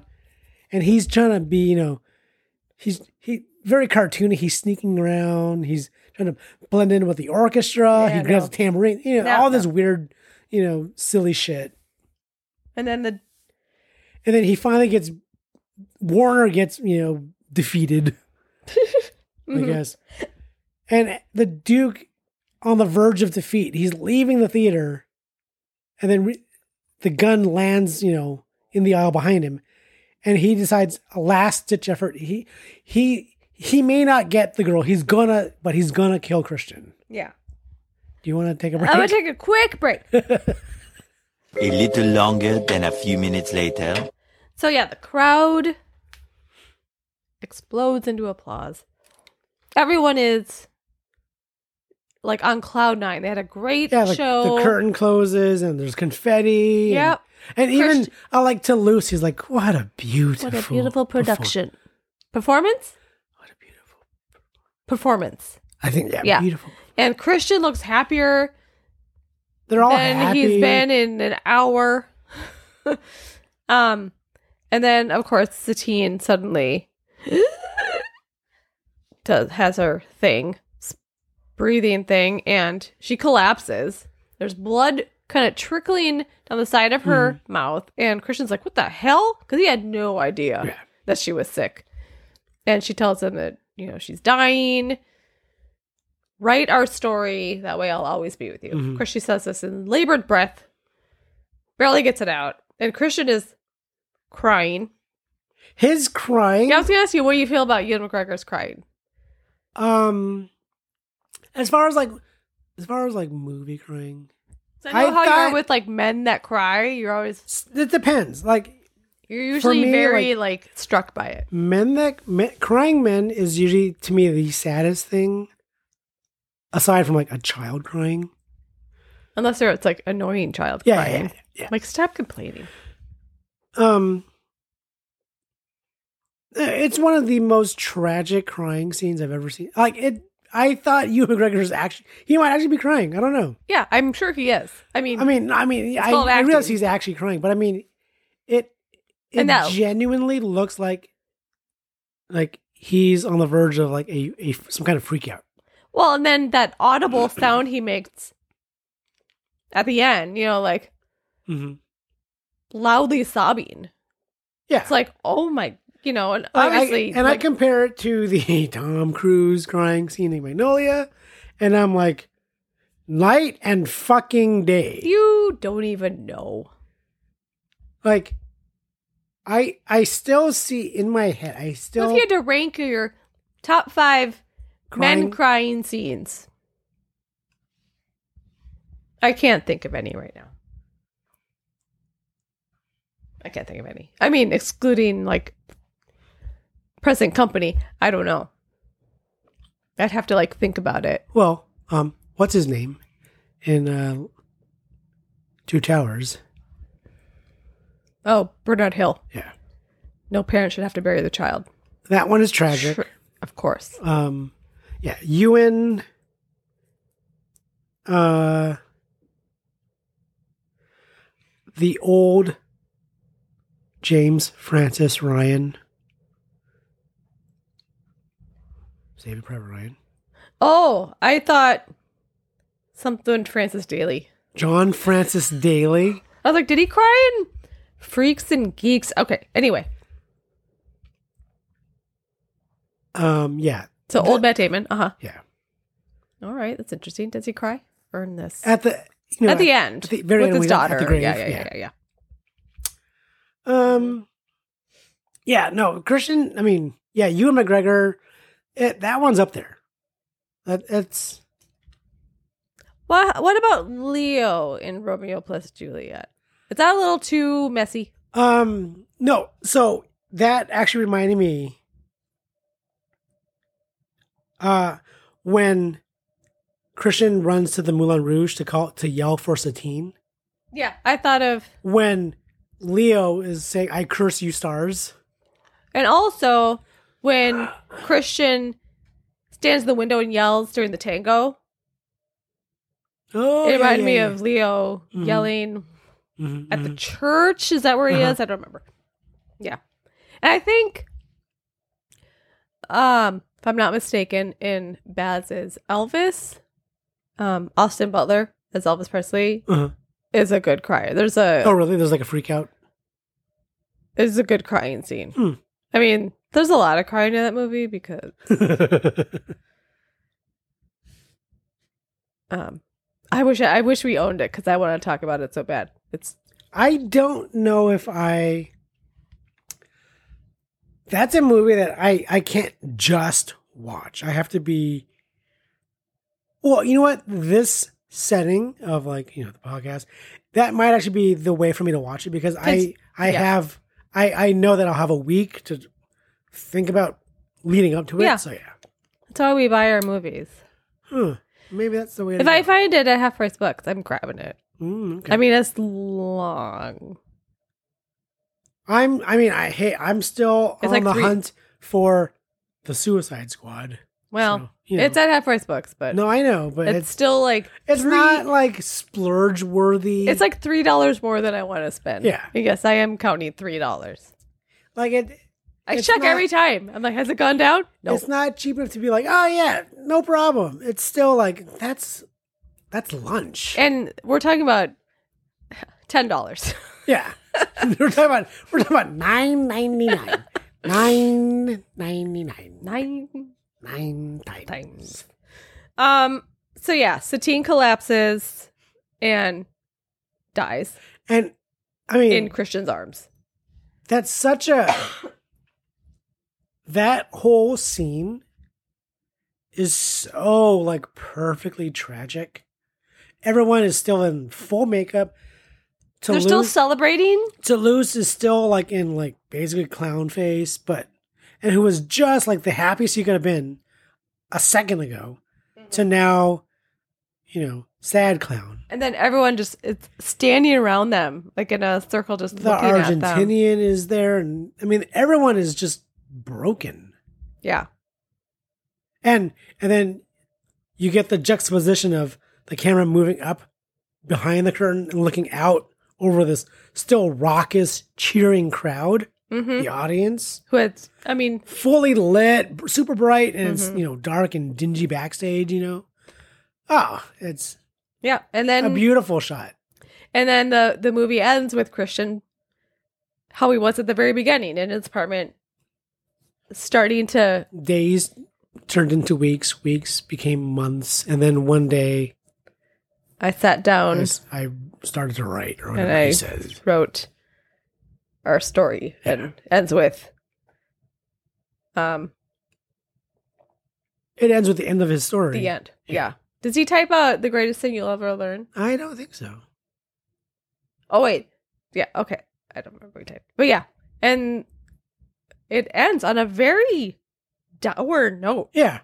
Because he's still, it ends with him, living his dream of being a writer in Paris, but it's not, it's the whole thing of, be careful what you wish for, basically. Yeah. And I was thinking, this is part of the Red Curtain trilogy. You have Strictly Ballroom, which ends on such a high note with Love is in the Air. And then Romeo and Juliet. Which ends predictably tragically. Predictably tragic. And then this one, again, we know it's going to end tragically, but I don't know. But you know what else ends tragically is Elvis. Wow, what happens at the end? I'm not going to tell you. But yeah, because I was thinking of the ending of Romeo and Juliet, because I was like, oh god, Baz really likes his depressing endings. I'm like, but wait, Strictly Ballroom, completely different. But well, and the thing with Romeo and Juliet, that's an existing piece of art. It's like that's the Titanic. That's the Titanic. Yeah. You know how it ends. Yeah. So yeah, I don't really, that to me that doesn't count so much, because the ending of Romeo and Juliet ends on all our because we still get the newscaster. Oh yeah. And I think, don't we end with Juliet? Isn't it like a flashback, sort of like a disembodied flashback of the bedroom scenes and stuff? Oh, right. That does sound. God, we watched it. It's doesn't it end with her under year the ago. sheet, whatever, smiling and stuff? Or am I thinking? Am I? And then Or does it just end on the TV? I think it ends on the TV. Okay. Yeah. It's still depressing as fuck. This is depressing as fuck. Well, Romeo and Juliet isn't it's tragedy. It's a Yes. tragic story. Yes. Well, so is this. But this is depressing though. Yeah. Like there's a difference. I mean, Romeo and Juliet's a sad story. This is fucking this is suicidally depressing. So is Romeo and Juliet. Oh, hi Frankie. Podcast, come back. Sorry, I'm biting Well, my cough drop. Don't do it into the fucking It mic. sounds good. No, it doesn't. So, yes. And then the movie ends with some great bolero music. So, some couple fun facts. There's a lot of info in this movie. Hold for plane. Fun facts. So, can you take a guess at anyone who may have auditioned for the role of Christian before Ewan McGregor won the part? There's an obvious one. Someone who'd worked with Lerman before. We were just talking about him. Yeah. Leonardo DiCaprio auditioned. Lerman also considered Heath Ledger Mhm. and Jake Gyllenhaal. Cannot. Nope, absolutely not. No Jude Law. No. This doesn't say, Who else? because Heath and Jake could sing. I'm not sure about Jude Law.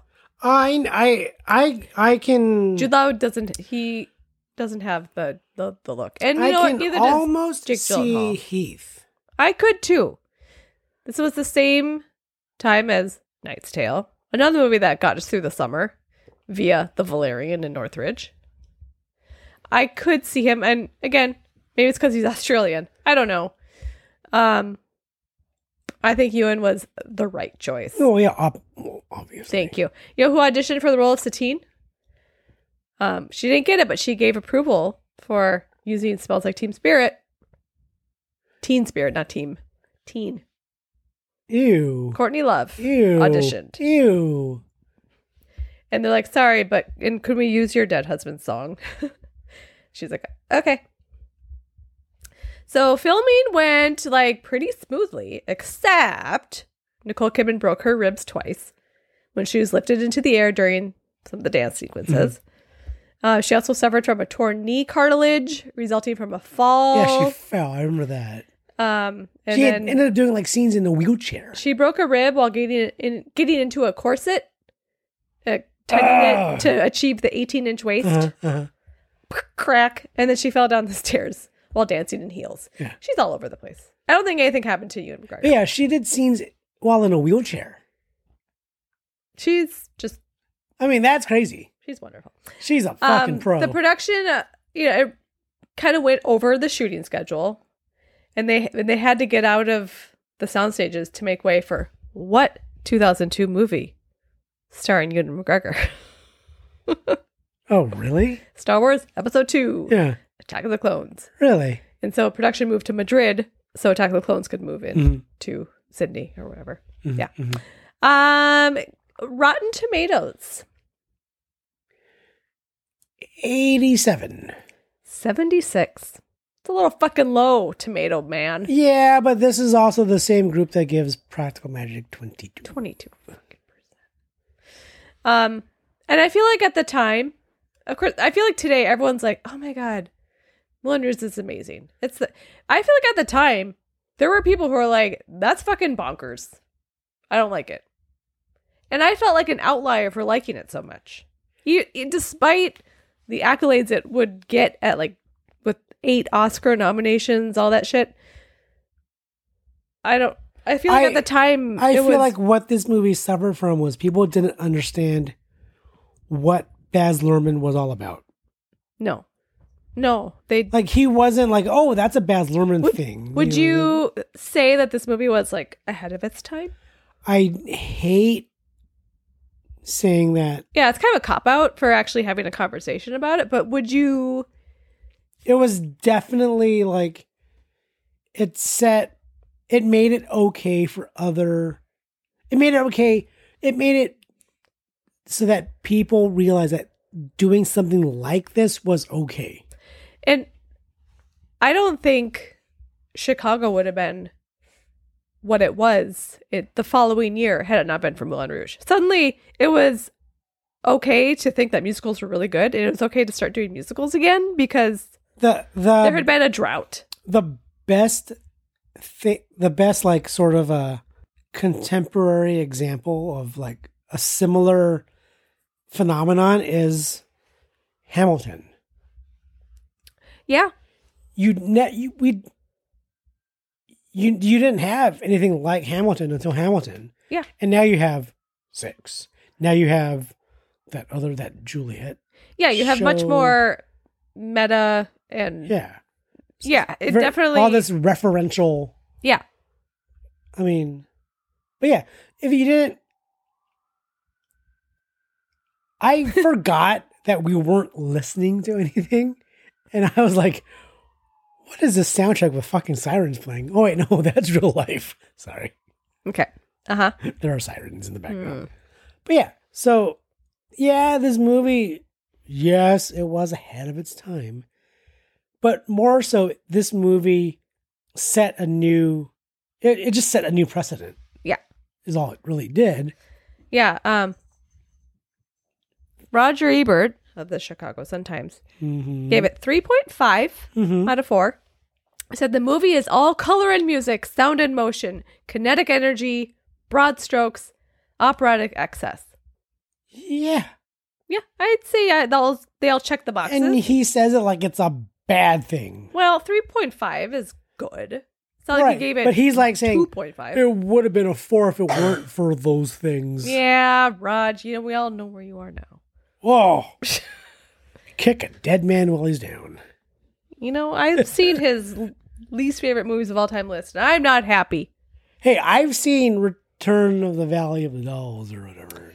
Beyond the Valley of the Dolls. So Entertainment Weekly terrible. ranked Moulin Rouge number 6 on its list of top 10 movies of the decade. Mhm. It's, and that, Respectable. yeah, saying Baz Luhrmann's trippy pop culture pastiche from 2001 was an aesthetically arresting ode to poetry, passion, and Elton John. It was so good, we'll forgive him for Australia. Burn! I agree with that 100%. And the film was also selected by the National Board of Review as the best film of 2001. That is saying a lot because Fellowship of the Ring came out in 2001. I mean... And In the Bedroom. okay. And Josie and the Pussycats Right, well, and Knight's Tale. Okay. So the movie, like I said, received 8 Oscar nominations, which I think surprised a lot of people. I mean... The big ones, Best Picture, which it did not win. What won that year? Beautiful Mind. Which we've covered on this podcast. I love A Beautiful Mind. It is not the best picture of 2001. I don't know that it's... There are 2 that are 3 that are better than it.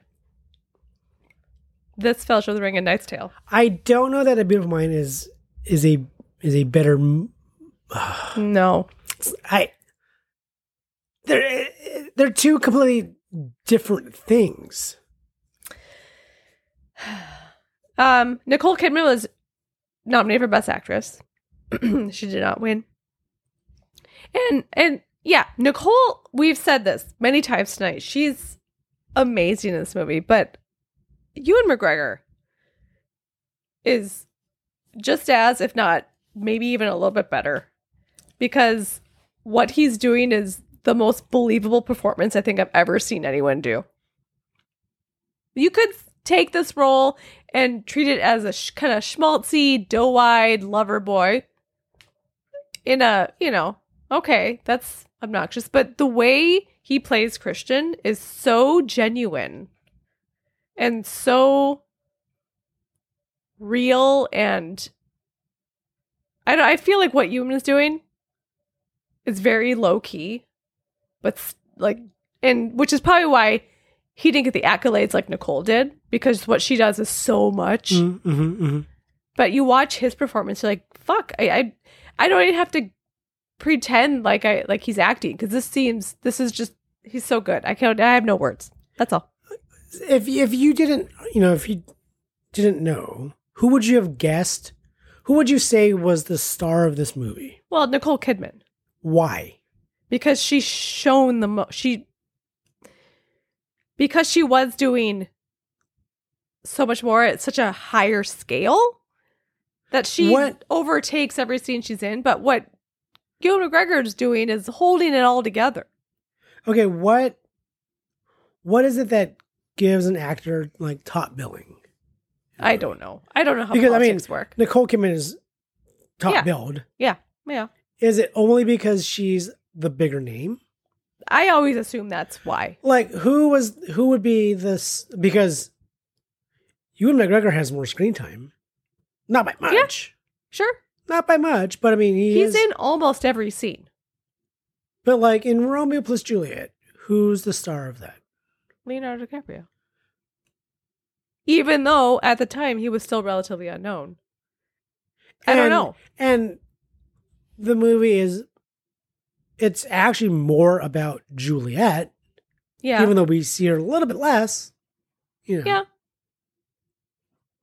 I don't know. Is Leo top billed on that? Do we even know? I mean, they both have their name at the top. He's on the left, she's on the right. Who's listed first on IMDb? That's the big question. Probably Leo, because he's bigger now. I bet you but $10. I don't know if that's how they do it, though. I don't know, because I don't know the politics of that shit. It's fucking weird. Like, a lot of it I know is, it is Leo. He is first billed. I don't know. That would be an interesting project for you to work on off air. But so this was the first musical to receive a Best Picture nomination since, can you guess? Something fucking old. No, the movie was from 1991. It's actually animated.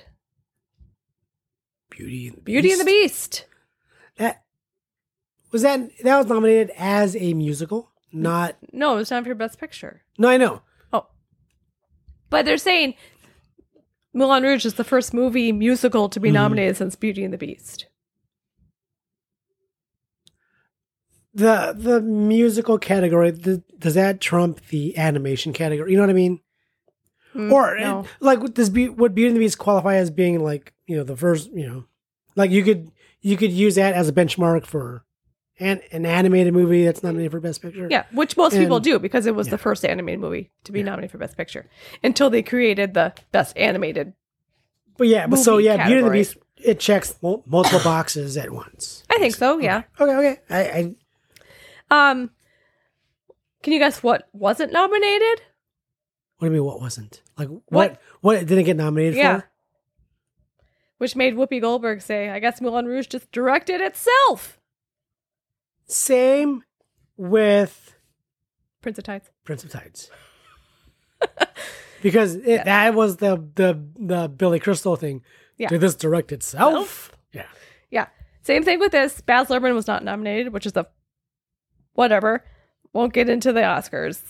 That whole thing. Was Jill Bilcock nominated? I'm sure. It won.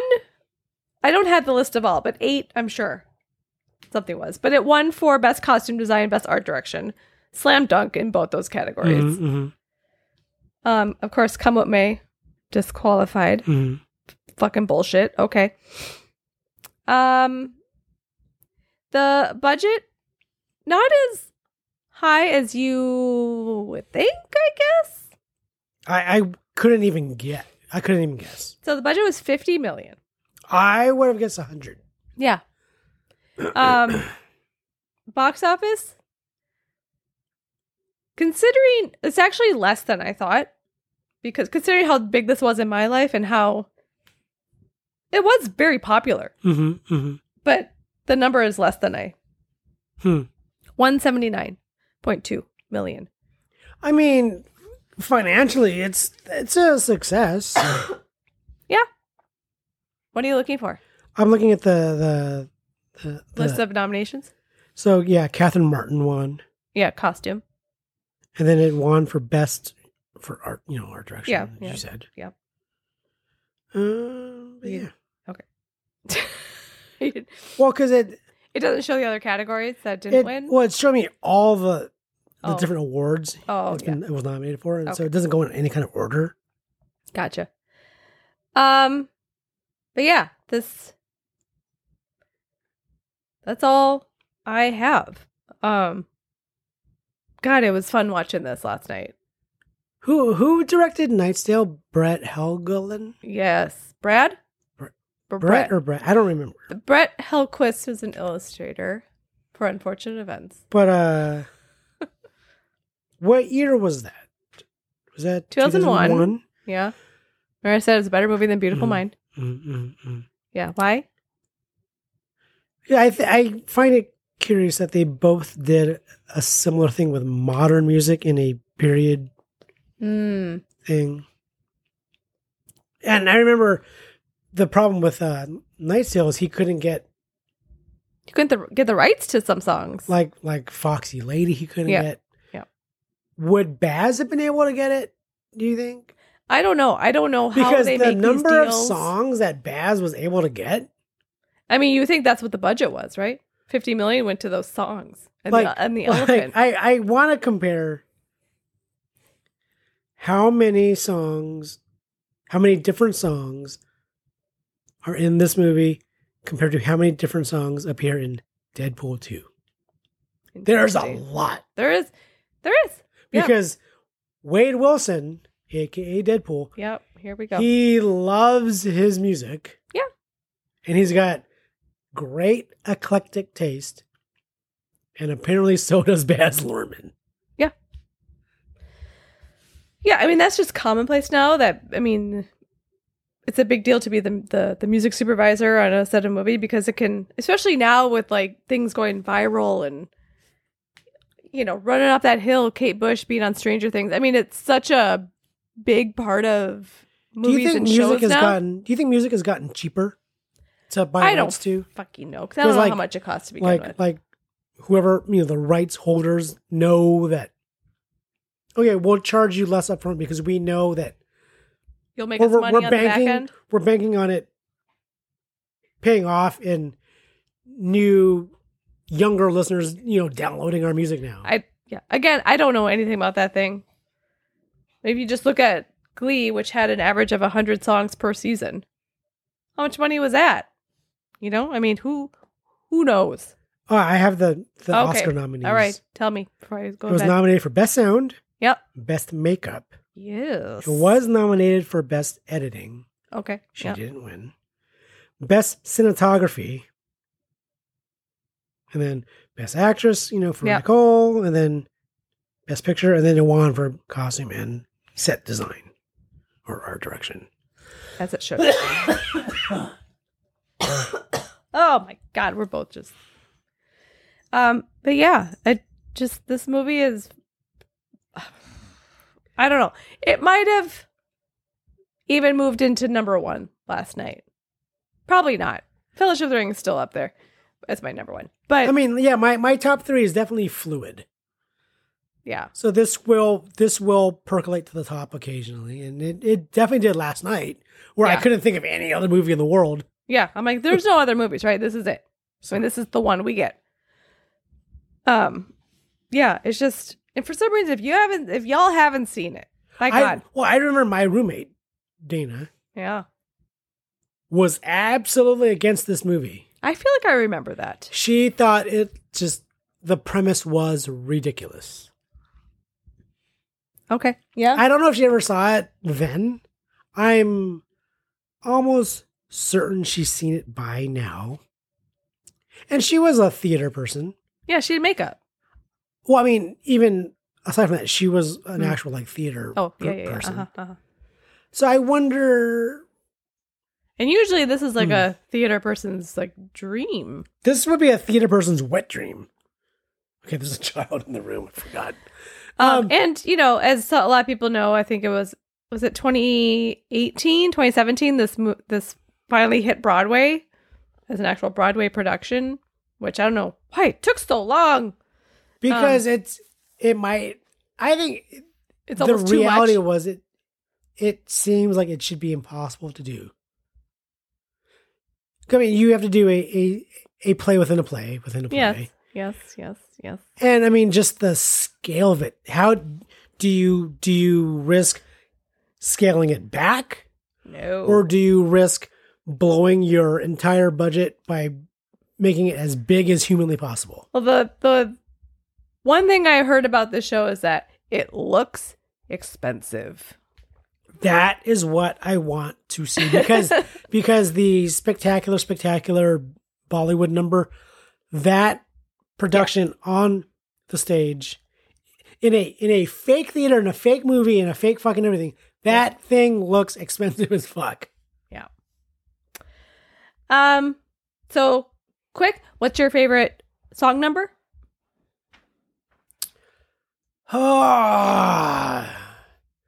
I'm torn between Can and the Tango. Okay. It depends on my mood, I guess. Like if I go into it excited, I'm there for the Can. Okay. Say the first thing hits your mind. Favorite song. Can. The Can. Favorite Satine dress. Again. First thing that enters your mind. Well, of course, it's the red dress. The red dress. Is this Ewan's best hair movie? Yes. All he needed was a little Padawan ponytail. Oh, God. I'm just kidding. He needed the rat tail. One thing I really wanted to a little teeny memory of like when I saw this with Elizabeth. Mm-hmm. There is a scene during the rehearsal where where he whips up "Come What May," the secret song, and he's singing, and scratches at the back of his neck. Yeah. He looks down. That's the scene where she notices Elizabeth him. She gasped. fucking squealed. Oh. Gasped, squealed, whatever. Who knows when he did that? And that's when I was like, yes, this man is gorgeous. That's all. I always think of that though when I see that scene. I just remember her going. It was funny. Yeah, Moulin Rouge! Exclamation point.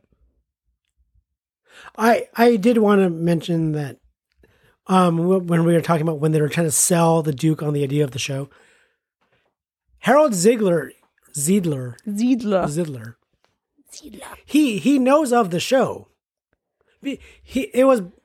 I'm guessing Toulouse had been pestering Harold, to put on, because Harold mentions Audrey is writing the show. Yes, and they're like, no, like, no. Audrey Weft. That's what Toulouse says. Audrey Weft. Yeah, cat's out of the bag. Yeah. Yeah. So yeah, he's aware, which is why he's able to fall in sync a little faster. He picks up quickly. It came to me a minute ago. Yeah. Anything you'd like to say? No. Okay. Anything else you want to add about this spectacular movie? I've worked my voice. Raw. I know. We're both like, dying. Should we pick for next week then? And now I gotta take off my headphones and 169. 9 time. Moulin Rouge review, a jukebox musical for the ages. That's not even read. Look at the picture. Oh, it looks beautiful. The fucking elephant is up there. Yeah. I don't know what you're thinking about. That's cool. Is that the actual stage? Really? Oh yeah. Can we go? I want to go see it. Yeah. Well, what do you mean? Oh, well, we're not going in here. We're not going to New York. Okay, 169. Hey Google. Oh shit. Hey Google.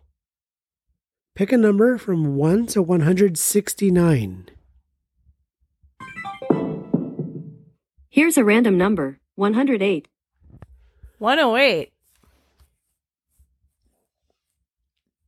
It's not any of your movies. What letter? Starts with a P. The Pelican Brief. Wow. Hey, same actress. Who's in The Pelican Brief? Oh, wow. Claire Danes? No. Julia Roberts? Yes. Pretty Woman. Pretty Woman. I haven't seen this fucking movie since 1990 when it came out. Quite possibly, actually. No, I've seen it since then. I haven't seen it in the last 20 years. Yeah, it's probably been a long time. But you know what? I have nothing but fond memories of this movie. It's a fucking... It'll be interesting to see like how it's aged.